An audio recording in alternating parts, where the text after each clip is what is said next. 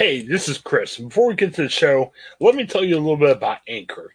Anchor is our way of we record podcasts. Fantastic. Let me tell you why. It's easy. It's free.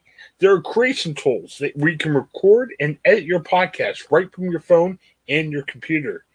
Anchor will distribute your podcast for you, so it can be heard on such providers as Spotify, Apple Podcasts, and many, many more.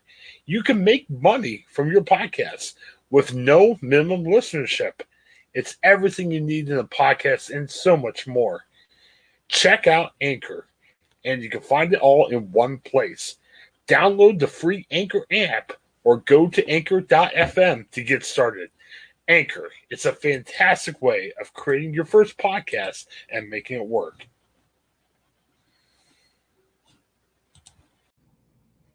Hey, everybody, welcome back to the Ohioan Podcast Network. Craig Schaub here with George Thomas from the Akron Beacon Journal, which means we are talking pop culture. George, how are you doing today? I'll survive. That's I mean, we had a marathon conversation last night, so Yes. For those of you who don't know, we recorded with George. We talked about Lowcast, among other things. Today, we're going to talk strictly about movies and streaming and all the good things that come with pop culture. Some new movies coming out this week. The Card Counter, the new Paul Schrader movie. He directs Oscar Isaac, who, one of those actors that you just kind of fall in love with every time you see on the screen. He's so much fun every time out.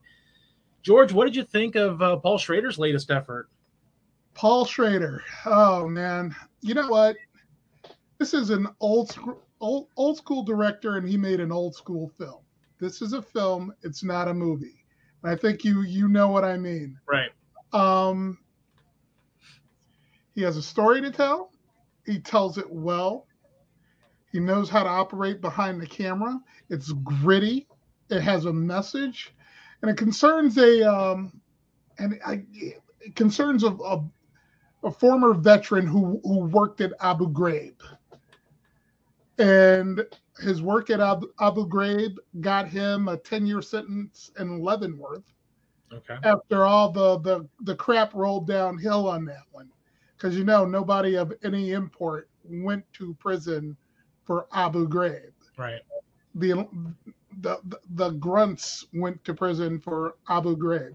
Right. At any rate, Oscar Isaac plays this guy, taught himself to count cards while in prison, because I'm sure there were plenty of other things to do, right? Absolutely, yeah. Gets out. He lives a happily lonely existence, going from casino to casino, counting cards, and making, for him, a good living. I mean, he's doesn't own property. He owns a car and playing cards. He ends up in Atlantic City at the same point as one of his former commanding officers, played by Willem Dafoe. For the record, Willem Dafoe can do no wrong. We all love Willem Dafoe as an actor. Isn't he just great? You just love Willem Dafoe. Willem Dafoe is an acting god. Don't forget that. At any rate, his former supervisor is there giving a lecture on something related to facial recognition tech, blah, blah, blah, blah, blah, blah. He takes in that lecture, and he's tapped on the shoulder by a young man sitting next to him. And that young man turns out to be the son of someone he worked with at Abu Ghraib. And the son recognizes him. And they have a drink, and this son, this kid, his 20-something-year-old, tells William Tell, Oscar Isaac's character, about his plan to kidnap the former supervisor, torture him, and kill him. Because essentially working at Abu Ghraib ruined his family's life. His father turned into an alcoholic, beat him, beat his mother. His mother ran away. Now this kid is looking to exact some revenge. Sure. Instead of buying into the plan, William Tell decides I'm going to save this kid. It invites him to come on the road with him. Teaches him how to gamble, blah, blah, blah, how to make money in casinos. And, there's this period of bonding. And he comes to this grand plan after receiving an invitation to play cards professionally by a recruiter played by Tiffany Haddish to make as much money as possible so he can pay off his debts and start a new life. Pay off not just his debts, but his mother's debts. So in one level, he's looking for redemption for himself. But he's also assuaging his guilt. Right. Because he was pretty much, you can't call him a superior officer to the kid's father, but they shared time there together, and there's some guilt at seeing what's happened to this kid's life because of that entire situation. Right. Wonderfully acted, great story, unfolds like a slow peeling onion, and doesn't contain a lousy performance at all. And like I said, Paul Schrader is an old school filmmaker. Yeah. I mean, I'm going to mention a title that no one's ever heard of or no one remembers because you're all young. Blue Collar with Richard Pryor, Harvey Keitel, and Yaphet Kotto is an absolute classic. And his films generally come from a common man's perspective. That's the best way to put it. And this, while not necessarily on a level of a Blue Collar, is still up there. It's refreshing to see a movie like this heading into theaters at this point because it's complex, it's dense, right. It's intelligent, and it doesn't take an audience for granted. Yeah. Well, and I think last week we kind of talked about, over the last few weeks, we've talked about the end of summer malaise that you get in the film world. Last week we have Shang-Chi come out strong, and then now getting out of post-Labor Day weekend where there's no reason to really promote good film. Here we have something like this where, maybe it's not quite that summer blockbuster, even though Oscar Isaac and Tiffany Haddish are certainly known commodities in the film world, but it's definitely a little bit darker storytelling, so you're not necessarily going to get a summer release out of it. But this might not be a bad time to release it, where maybe you're not quite positioning it for an Oscar run, but maybe you kind of do if people respond to it. And, as you're saying, obviously it's a great performances throughout. Schrader has that pedigree. Obviously, if people don't know who Schrader is, he's probably mostly known for his writing. He wrote screenplays for Raging Bull, Taxi Driver, more recently, writer-director of First Reform. So a lot of people may not really know him on the fringes of the film world, but if you know film, you've heard the name, even if you haven't seen a lot of his movies. And it's good to hear that, he's got this sort of gritty old school kind of film, as you said, as opposed to a movie or whatever you want to, call it these days. But it's good to see him back in action too. I'm honestly shocked that this wasn't held back until October, when it's would have been more likely to receive more attention, right? For the end of year awards race. I think they did this movie a disservice, right, by releasing it in September, because right now you have Toronto going on, if I'm not mistaken. So all the news is going to focus on what's Toronto, right? So yeah, it's unlikely that a movie like this will get a for your consideration type of reboot at the end of the year, where people start to try to bring it back up in a meaningful way, not necessarily just like an end of the year type, best movies of the year, but more of the studio is going to get behind this and really promote this movie and get it out there that Oscar voters either need to see it or need to watch it again before they cast a ballot, because that's the kind of movie you want to see, those types of movies. And I think we kind of talked a little bit about this a few months ago when we talked about No Sudden Move. And, that's a classic Steven Soderbergh movie that you'd probably want to position in the theaters at Oscar time. Comes out on HBO Max, kind of goes out without a whimper, really, because it was a streaming selection only and no theatrical release. And 20 years ago, I think we talked about it then, that movie is a type of movie that probably would have been positioned in the Oscar race, maybe October, November, and it just unfortunately didn't. So maybe a little bit of a similarity here with this.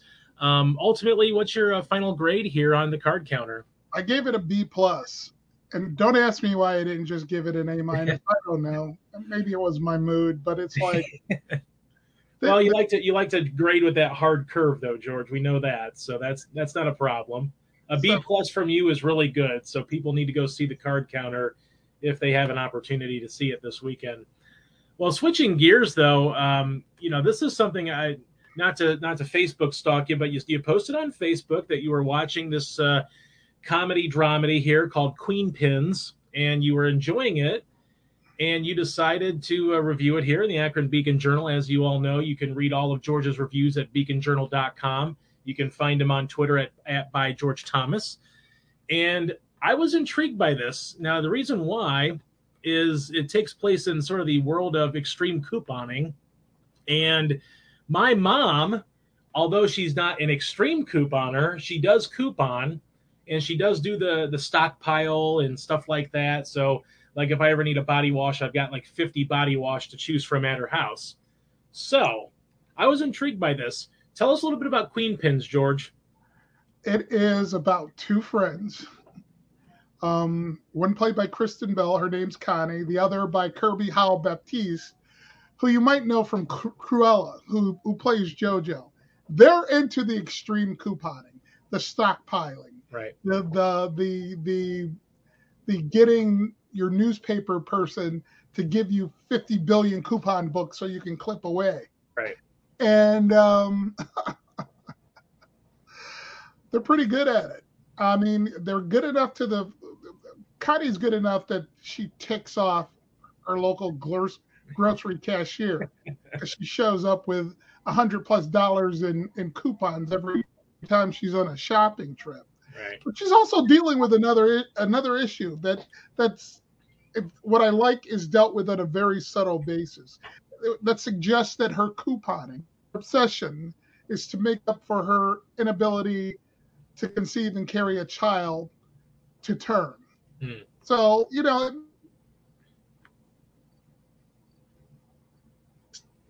through one of trips to the supermarket, she picks up a box of Wheaties, tries it out, and comes to discover that, oh my God, the Wheaties are stale.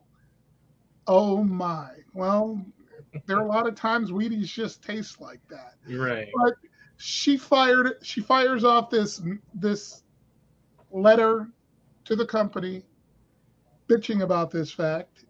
And lo and behold, a coupon for a free box of Wheaties shows up. Coupon companies, manufacturers don't give away freebies. Right.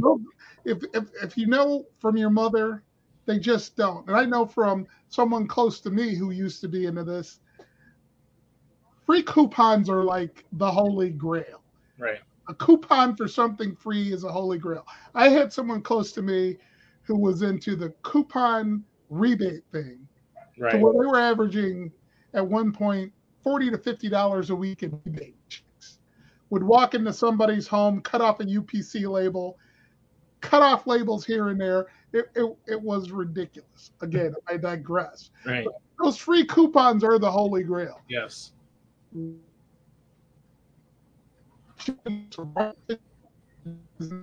Free coupon as she possibly can. She turns her friend JoJo onto it, gets JoJo in on the racket, and pretty soon it's evolved to the point where they're able to sell these freebies for 50% on the dollar. What the item will be worth. Get pretty lucrative until they realize they've maxed out their business. They hatch another idea. We can just go to the source and steal the BOGO coupons that they print at the factory. Factories in Mexico. Okay. So how are they going to pull this off? You get an inside man, right? They get an inside man who just happens to be an expecting father. And they work with him to where he ships them the discarded free coupons where the UPC codes are still good, and they sell them. And money starts to accrue. Eventually, this turns into a scheme where they're making buku money, lots of money. They have to figure out how to launder it, and they have this inability to be low key about what they're doing, and they come to the attention of a loss prevention guy played brilliantly by Paul Walter Hauser, who's just I absolutely love that guy. He, for those who don't know, he's fantastic. Richard Jewell and Richard Jewell. Yes, he was fantastic in that movie. He's got a sack. I can't call it an average Joe, but you know what I mean. That sad character. right. There's something more to him there, but you never expect to see it coming. It comes to his attention through a series of convoluted events. He gets a youth postal inspector involved. The inspector's played by Vince Vaughn. And it basically becomes a case of these two thrown together trying to catch other characters, and boom. It's a funny film. It was unexpectedly funny. One situation where a local agency, I mean,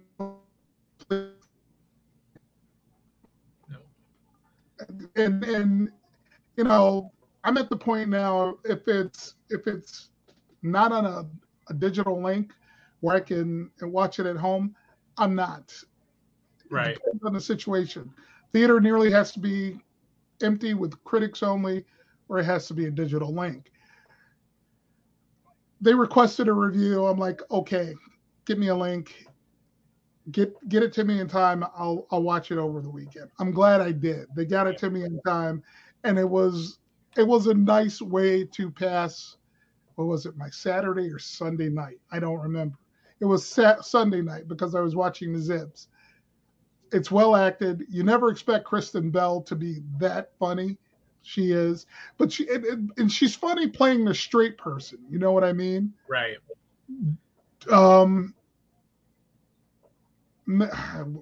What's her name? Ms. Baptiste.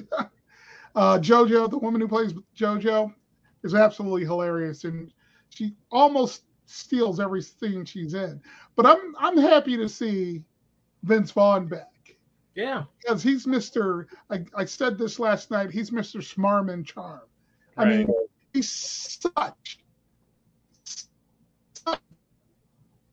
real at times that you can't help him. You know, he shows up here, but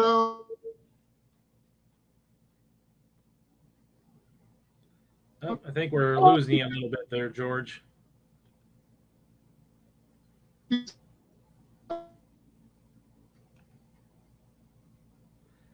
I think we might have lost George there briefly. Let me see what we can do here and get him back. Maybe some bad internet connection. That's technology for you. We're gonna try to get him back going.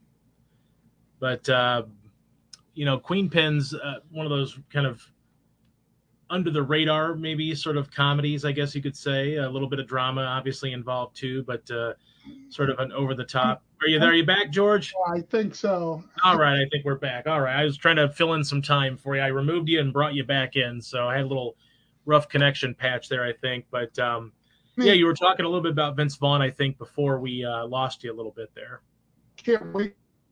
ESP. At any rate, Vince Vaughn, Mr. Smarman, uses it to his advantage because he's that does. Times and I forget the name of the he takes that charm. and turns it into malevolence that on an epic scale. And he did that in True Detective. Right.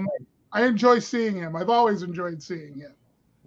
And even in a rare, very dramatic role in like Hacksaw Ridge, it was kind of strange to see him, but also sort of refreshing to see Vince Vaughn back on screen and doing something. And obviously he was sort of the authority figure in that movie. That at some point, he brought in some of his normal Vince Vaughn comedy, but was also very dramatic in that movie too. So I always like seeing Vince Vaughn. I mean, it seems like it's been a while since I've really like clamored for that comedy with Vince Vaughn. I mean, Old School comes to mind, obviously, but that's been almost 20 years now since that movie came out. So it seems like it's been a while since I've really thought, man, I can't wait to see Vince Vaughn in insert whatever movie it is. But it's good to see him back, though, and thriving, it seems like, too.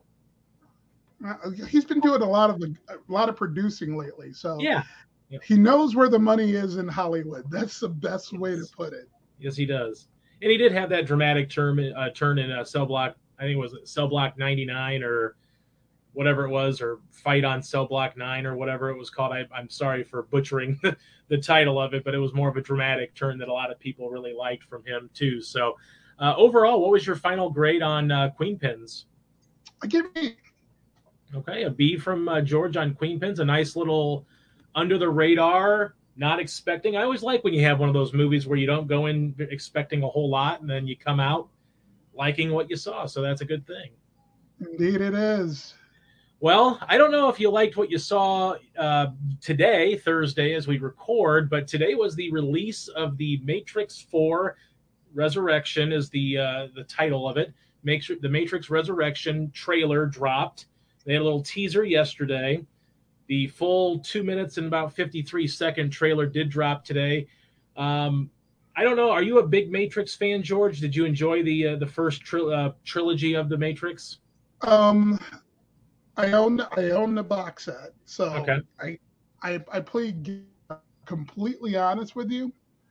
The first Matrix I saw at 10 o'clock at night at a critic screening on a Monday night after returning from Los Angeles on the Red to Cleveland at around 7 a.m., 8 a.m. that day, went straight to the office at the News Herald in Lake County. And I had to go see this movie at 10 through then.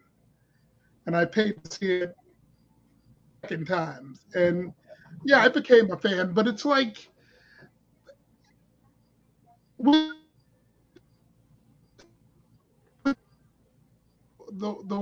Wachowski sibs ran into a situation where I don't want to say they were being by half, but the density of it got in the way of just a good story. Mm-hmm. You know what I mean? Right. I mean, in some instances, I don't want to have to think it if I've got the premise down, and they're throwing all these obscure references, winking at certain members of the audience. So, first one I loved. The second, the 2 and 3 less so. 3 more than the others. So Okay. I guess it just depends. And even with this trailer, it looks like that density could be back. You know what I mean? Right.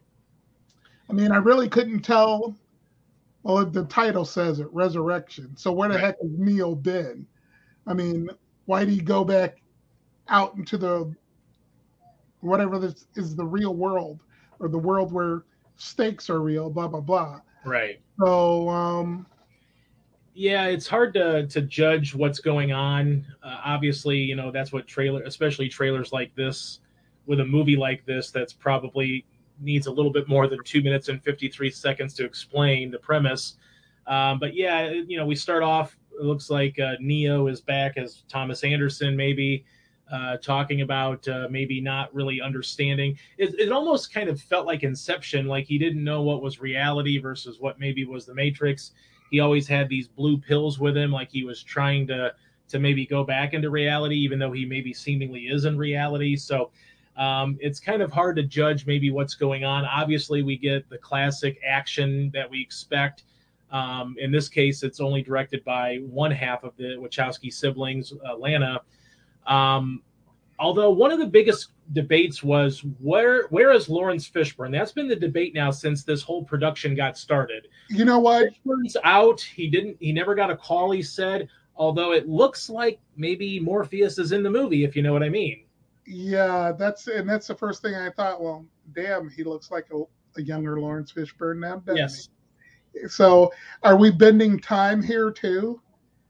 Well, there's another, I don't know. I mean, and I don't know how far you've gone down the Matrix rabbit hole, and I didn't play the video game, but in 2000, I think it was 2005, there was a video game in which Lawrence Fishburne's Morpheus was killed in the video game. So I don't know if that's like if that's canon now, or if that was just a video game or whatever, and just being its own little thing. But in the video game, Morpheus is killed.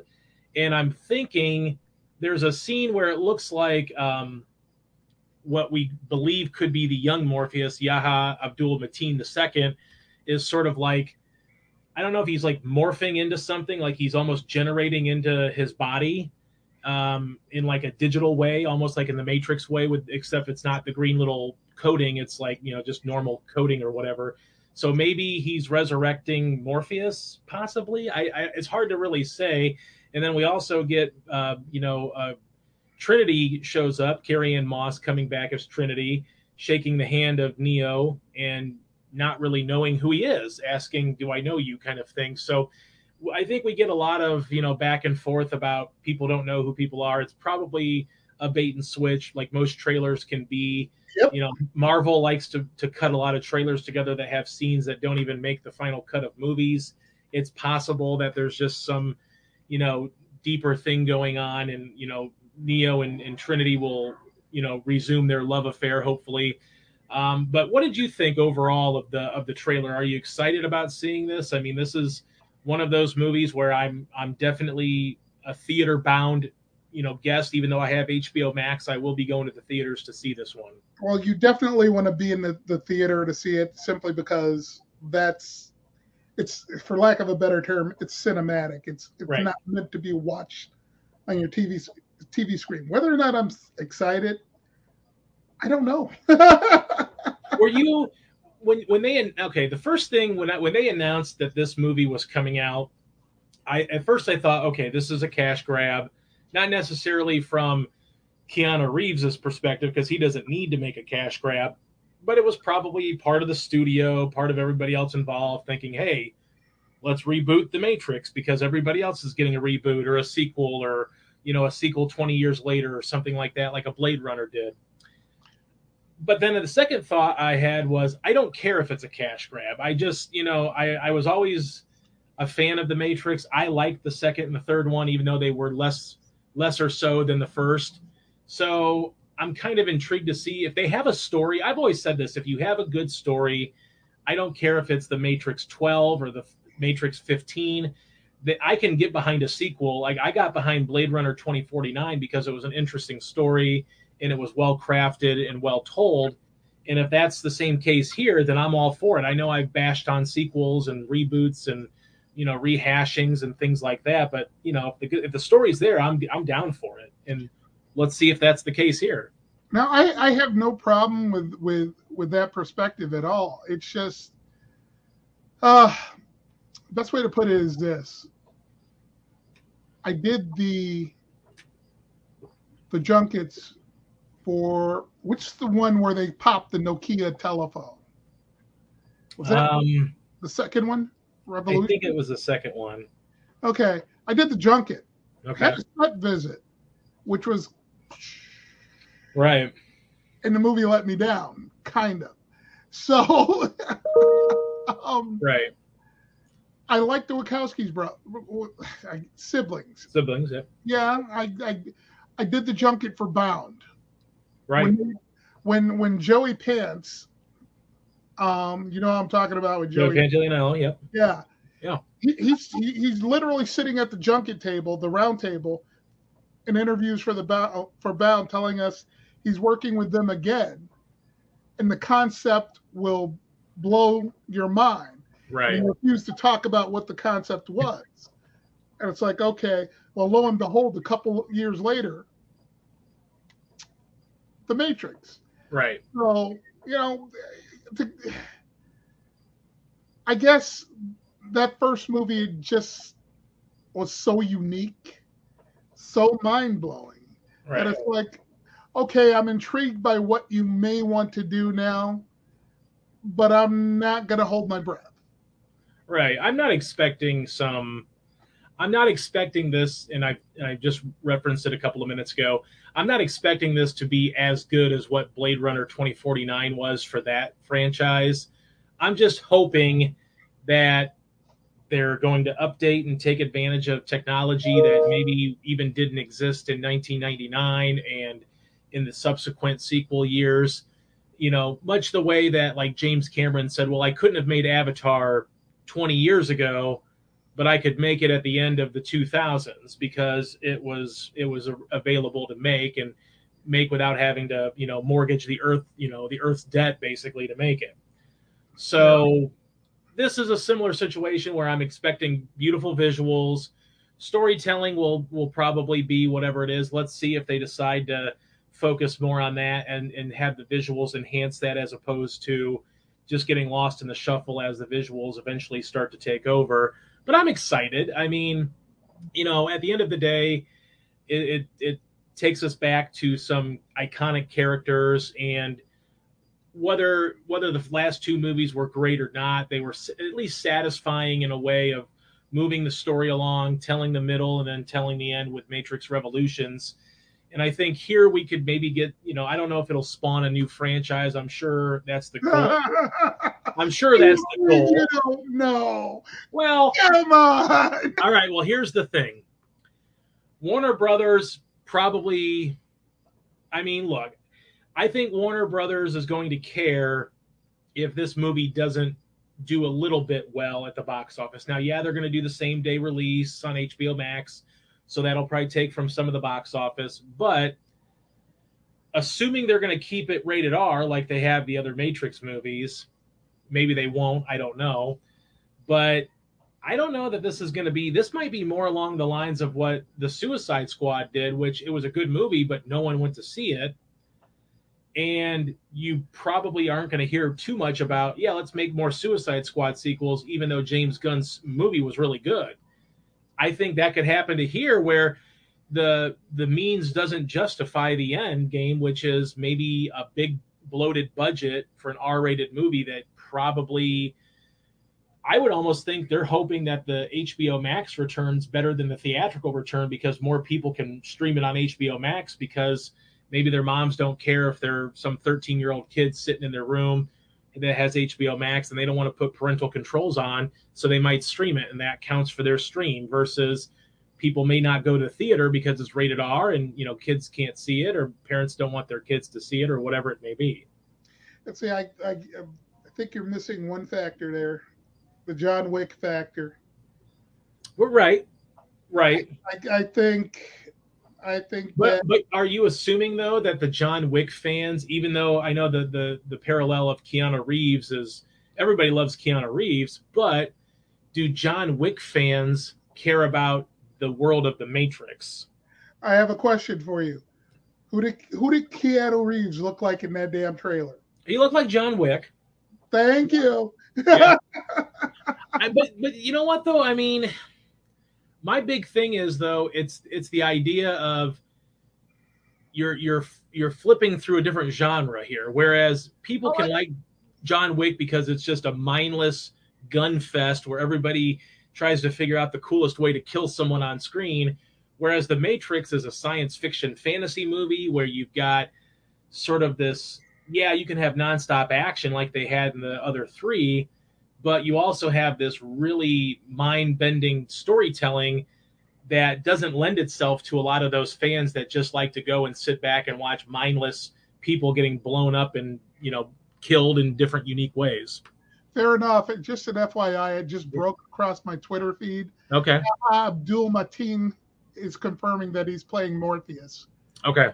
I don't know if you read JoeBlog.com, but it's there. Yeah. The thing that stood out to me with that is he wore the same glasses in the trailer that Lawrence Fishburne did. And of course, he kind of, not to discredit him because he's a fine actor, but he was kind of doing a Lawrence Fishburne Morpheus-like impression almost, where talking very slow and very, commanding and with his presence and everything like that. So, it seemed too good to be true that he wasn't Morpheus. And that would make sense, I guess, as to why Lawrence Fishburne has gone on record as to saying that he was never even approached to do this movie.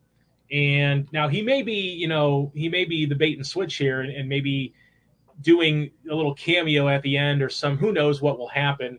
Yep. But I kind of believe it though. Like, I'm not saying Lawrence Fishburne doesn't have any reason to do what he did, but he kind of came off as a little salty that he didn't get called about it. Like, well, they call Carrie-Anne Moss and of course, Keanu Reeves, but they don't call me, kind of thing, That could just be a Hollywood game. I'm sure it could be. It wouldn't be the first time. It wouldn't be the last time. So, but if that's the case, though, like, okay, let's say and maybe it's the narrative that lends itself to having a younger Morpheus or whatever, and maybe that's the resurrection part, I guess. But it's almost like if you can get Lawrence Fishburne and he seems willing to do whatever you want him to do to be back involved in this universe, why would you only want to cameo Lawrence Fishburne when everybody loves Lawrence Fishburne? He's great. It's got to be integral to the story. Yeah. I mean, it's like you said, we don't know what the resurrection is. Right. Typically, it could be Neo because the implication was he died. Right. Right. But seeing a young Morpheus suggests, that something happened to him along the way, and boom. Right. So you don't know, and I think there's. They want the audience to ask questions. Well, guess what we're doing right now? Right.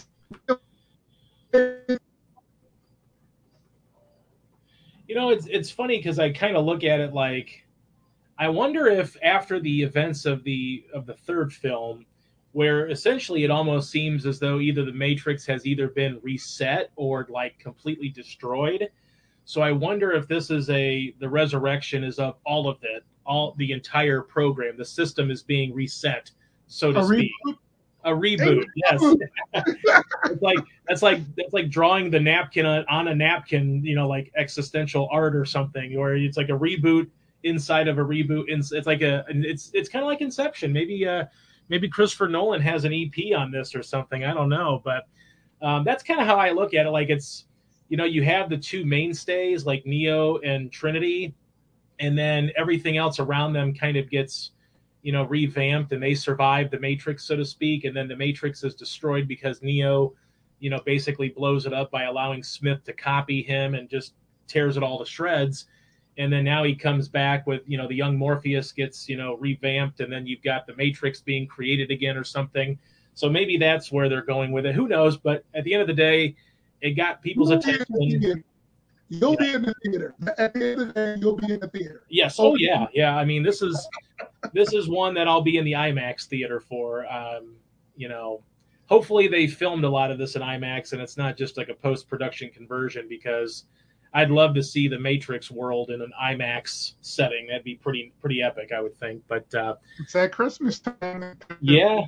Merry Christmas to me. That's what my Christmas gift will be, I think, is a screening at the Matrix with make my wife have to go see the Matrix. I already made her watch the trailer today, and she was like, okay, I guess we have to watch the other ones. I'm like, we already have. So she doesn't even remember watching them with me years ago. So we'll have to check them out on HBO Max or something, I guess, to get her up to snuff again. Well, I'll eventually break out my 4K DVD Blu-rays. Yeah. All right, George. Well, what do you got coming up next week? Any new movies coming out next week?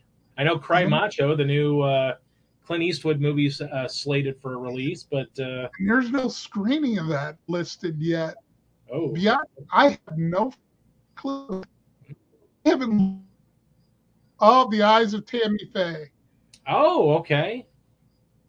Can't wait to see that one. Andrew Garfield in there, along with Jessica Chastain. Some Oscar buzz for the movie and for them as actor and actress. So that should be interesting. All right, George. Well, we definitely appreciate you stopping by again. Like I said, everybody, you can read all of George's reviews at beaconjournal.com.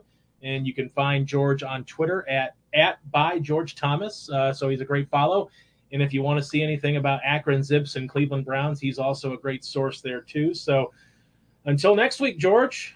All right. Happy streaming. Great. Hopefully you get some good stuff here this week, and we'll see you next week. Later. All right. See ya. Hi, I'm Jennifer Mooney. Welcome to what is our new Hope Interrupted podcast based on the work from our book, Hope Interrupted, that I co-authored with my good friend Byron McCauley. Hey, Jennifer, I'm looking forward to this podcast as much as I was looking forward to writing this book with you. We hope to interview some high-impact folks as well as have a little fun. We're going to cover stories of hope. To learn more about our podcast and our book, please visit www.hopeinterrupted.com.